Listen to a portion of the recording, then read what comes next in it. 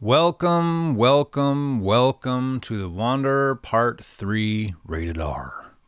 JK, it's probably like PG at best. It might even be G. When's the last time you saw a G-rated movie? Anywho, if you've been following along, we are looking at rediscovering or perhaps really understanding worship. What it is, how we do it, why we do it. How are we supposed to enter into it, and what exactly God might be looking for from us or from the act itself. And for me, this started quite a while ago when I was up on stage leading and just became discouraged and got lost in the programmatic and performative nature that worship had become, and also just the gibberish lyrics that modern worship had us all singing. And what we've kind of discovered so far in this little journey is that that we look at worship as justice, that we look at worship as counter-programming to a world that tells us how to live and what to revere, worship as resistance. And first, we looked at O Holy Night, as the first episode kind of fell around Christmas time, and how that song was written by an atheist, how it became an abolitionist hymn. Then we looked at Amazing Grace and the repentance of racial injustice and dehumanizing of fellow humans and the journey that song went on over the centuries for different people. And now we're going to look at Come Thou Fount of Every Blessing, which is probably my favorite hymn to sing for a lot of reasons. And I think almost every time I've led worship, I have sang this song. So this hymn is less justice-oriented, as the others have been and the theme of this mini-series is, but I think there are some pretty good nuggets to pick at in here for all of us. So buckle up. This one has a little bit of magic in it.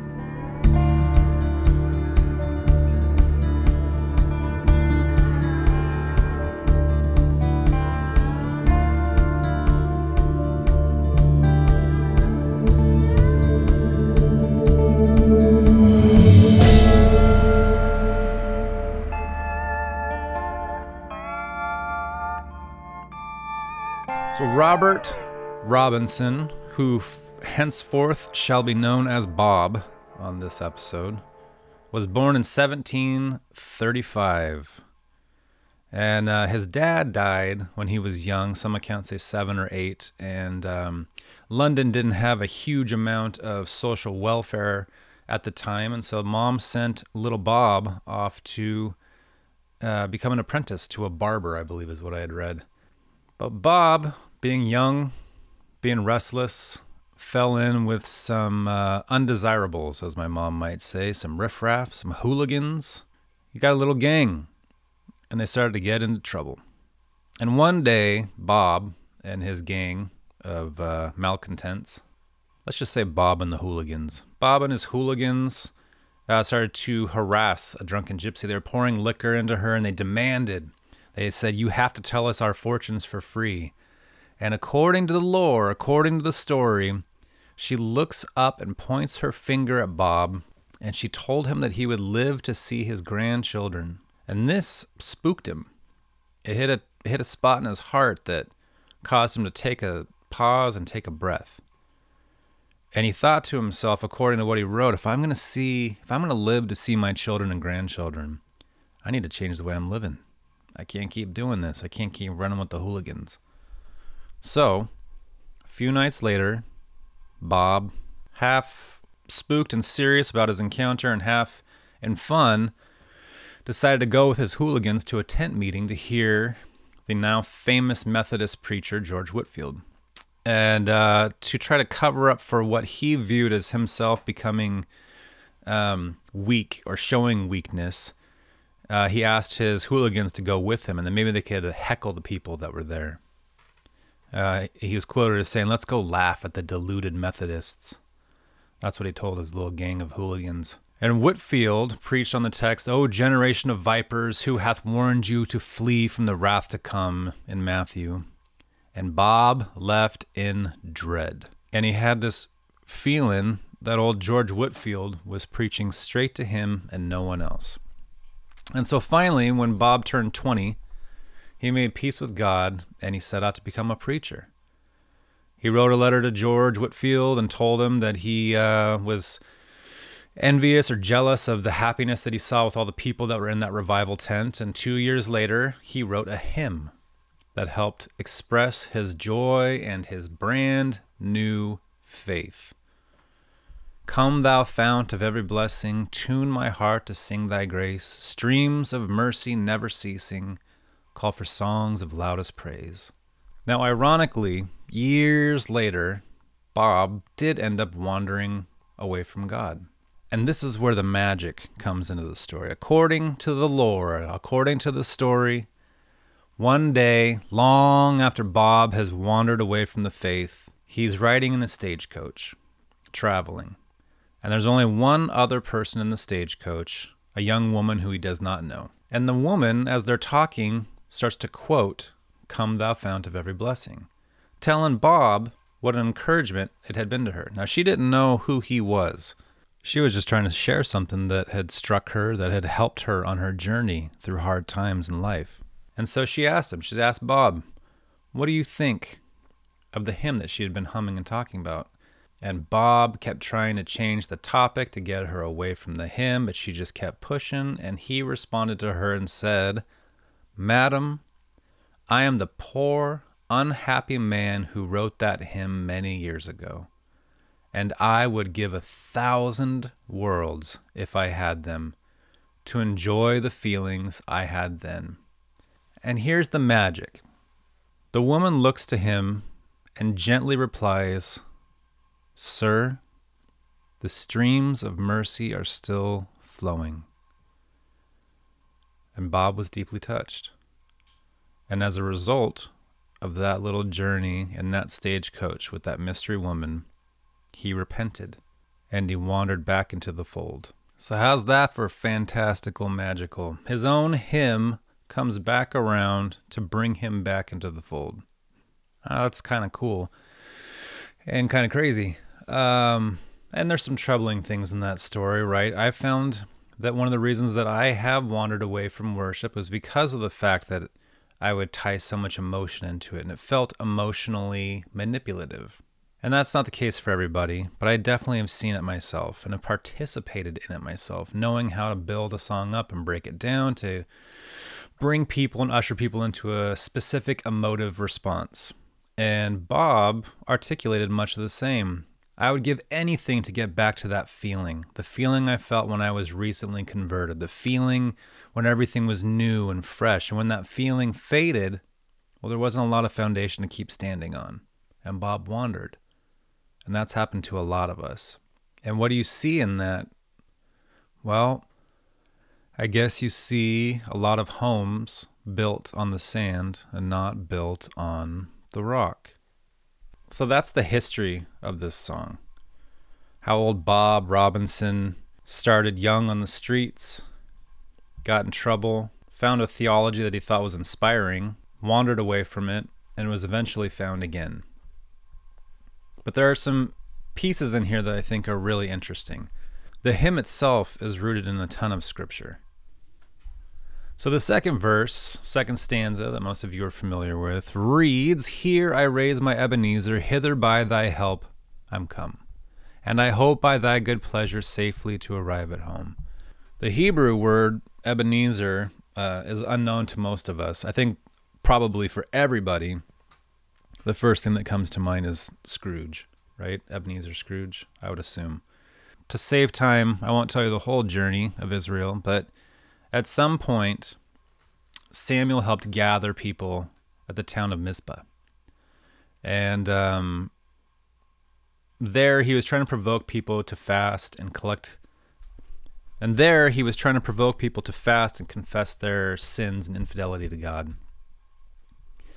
But when the Philistines, remember those guys, heard that Israel had gathered at Mizpah, they took it as an opportunity to march and to try to vanquish their enemies. And when Israel heard they were coming, they panicked. And they pled to Samuel and said, "Do not cease to cry out to the Lord our God for us, that he may save us from the hand of the Philistines." And Sam responded by sacrificing a lamb of God on behalf of the people. And as he did, the Philistines began to attack. And God heard him and caused big thunderstorm. It says the Lord thundered with a mighty sound that day against the Philistines and threw them into confusion. And they were defeated before Israel. And the men of Israel went out from Mizpah and pursued the Philistines and struck them. So, what does Samuel do? He takes a stone and sets it up there. And he calls it Ebenezer. For he said, "Till now the Lord has helped us." In Hebrew, Ebenezer means stone of help. Eben, stone, Ezer, help. Samuel wanted everyone to remember forever, for as long as possible, how God rescued his people when they humbled themselves before him. So that becomes a linchpin in the hymn for old Bob, years before he wanders. Now, what I love about this hymn, first of all, is how it starts with an invitation. "Come, thou fount of every blessing." And it's not like God needs an invitation from us to show up, to arrive, to inhabit the place that we're in. He's not a vampire that needs to be invited in and can't come in otherwise. But there's a posture in invitation. There is the reorientation. There is the looking up and saying, "Please come here." And then the second line, "Tune my heart to sing thy grace." I love it. I love the idea and the imagery of what harmony is and what it offers, right? So you can't see me, but let's just say if you put your two hands up and move them in a wave motion, one on top of the other. And when your hands are moving the exact same wave motion, that's what harmony looks like in sound. Two waves of sound that move in sync with one another. And you don't have to be a musician or somebody who understands music or someone who can sing or play an instrument to understand and appreciate harmony. Your ears just understand it. They know it. They process it as a sweet sound. Likewise, if two pieces of sound, instead of flowing in unison with one another, cross each other, it's called discord.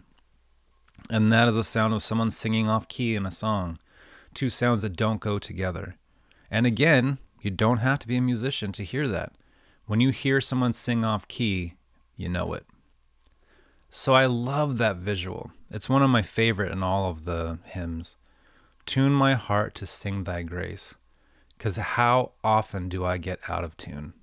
Secondly, I think that what really stands out to me in this hymn is this idea of deconstruction.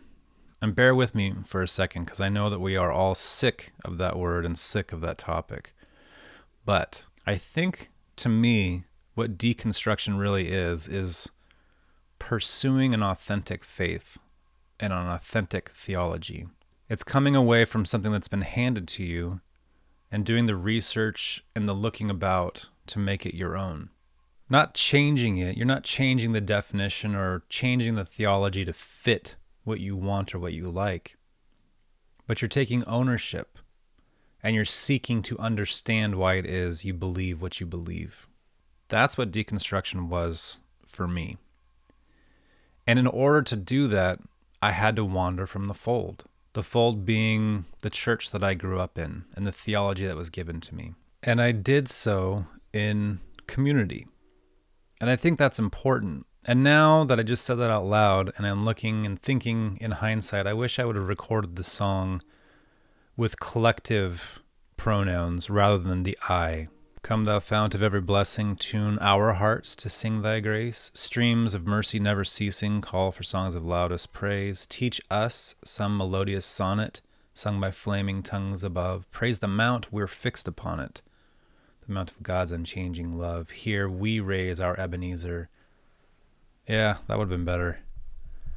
Next time, I like to think that God is bigger than my wandering. And as we think about the center set approach to our faith and our community, and if repentance is a reposturing, a turning around and moving forward in the direction towards the center, often that's what God has done. He's turned me around. He's rescued me from danger as I wandered from the fold.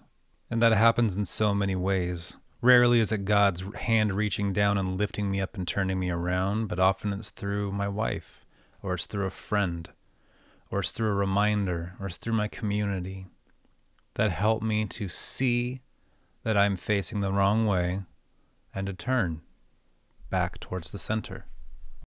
Let that grace now like a fetter bind my wandering heart to thee. Prone to wander, Lord, I feel it. Prone to leave the God I love. Here's my heart, O take and seal it. Seal it for thy courts above. It's beautiful. He was 22 when he wrote that, by the way, which is discouraging to me as a songwriter in my 40s. Bind my wandering heart to thee. I'm prone to wander, Lord, I feel it. I'm prone to leave the God I love, to turn away, to be distracted. Here's my heart. Just take it, seal it, and seal it for thy courts above. I don't know. Again, not explicitly justice-oriented, but it is a hymn about reorienting yourself to God and therefore to justice. And I like it. I'm tired of the demonizing of deconstruction. I'm tired of the demonizing of people who are leaving the gift shop and wandering into the park itself. God is bigger than that. Now, there's a lot of Bob's life that I didn't cover here. Things with his grandfather, his 30 years of ministry in Cambridge, the death of his 17-year-old daughter and how that affected him, and even how ill he was when he died as his own mind wandered from the fold. How he advocated for dissenters and nonconformists. And while this wasn't a song directly linked to justice, Bob himself was an early opponent of slavery and the slave trade. And he preached and petitioned against it. And he stated clearly that slavery was incompatible with Christianity. And as I find a way to approach God and worship again, I think this is a big part of it, is knowing how prone my heart is to wander and confessing that and lamenting it and turning to God and confessing the things that cause me to wander, whether it's my own sin or the sin of the church itself. I don't know. It's a beautiful story, like I said, full of magic. Whether or not it's true that the woman was there, there's something that brought him back into the fold, and he became a minister for a long time until he died. But it really is a prayer and an invitation. Come, thou fount of every blessing, tune our hearts to sing thy grace.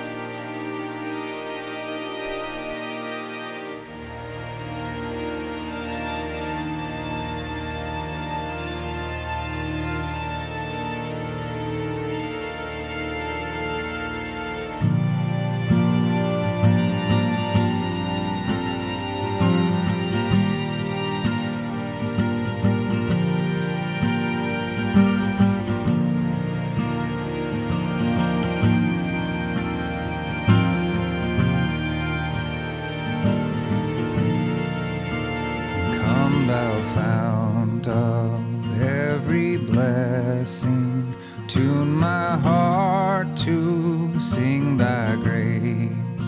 Streams of mercy never ceasing, call for songs of loudest praise.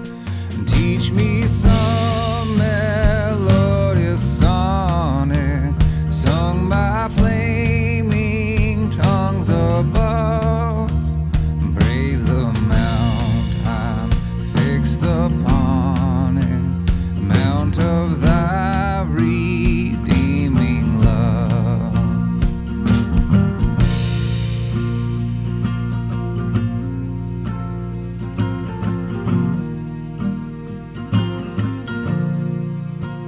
Hitherto thy love has blessed me, thou hast brought me to this place, and I know thy hand will bring me safely home by thy good grace.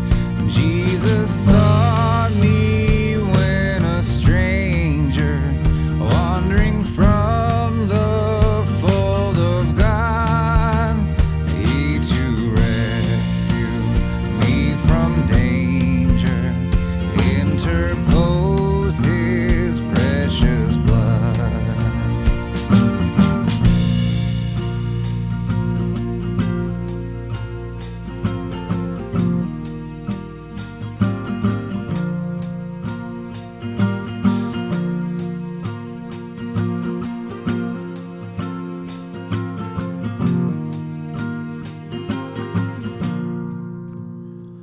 Oh, to grace, how great a debtor daily I'm constrained to be.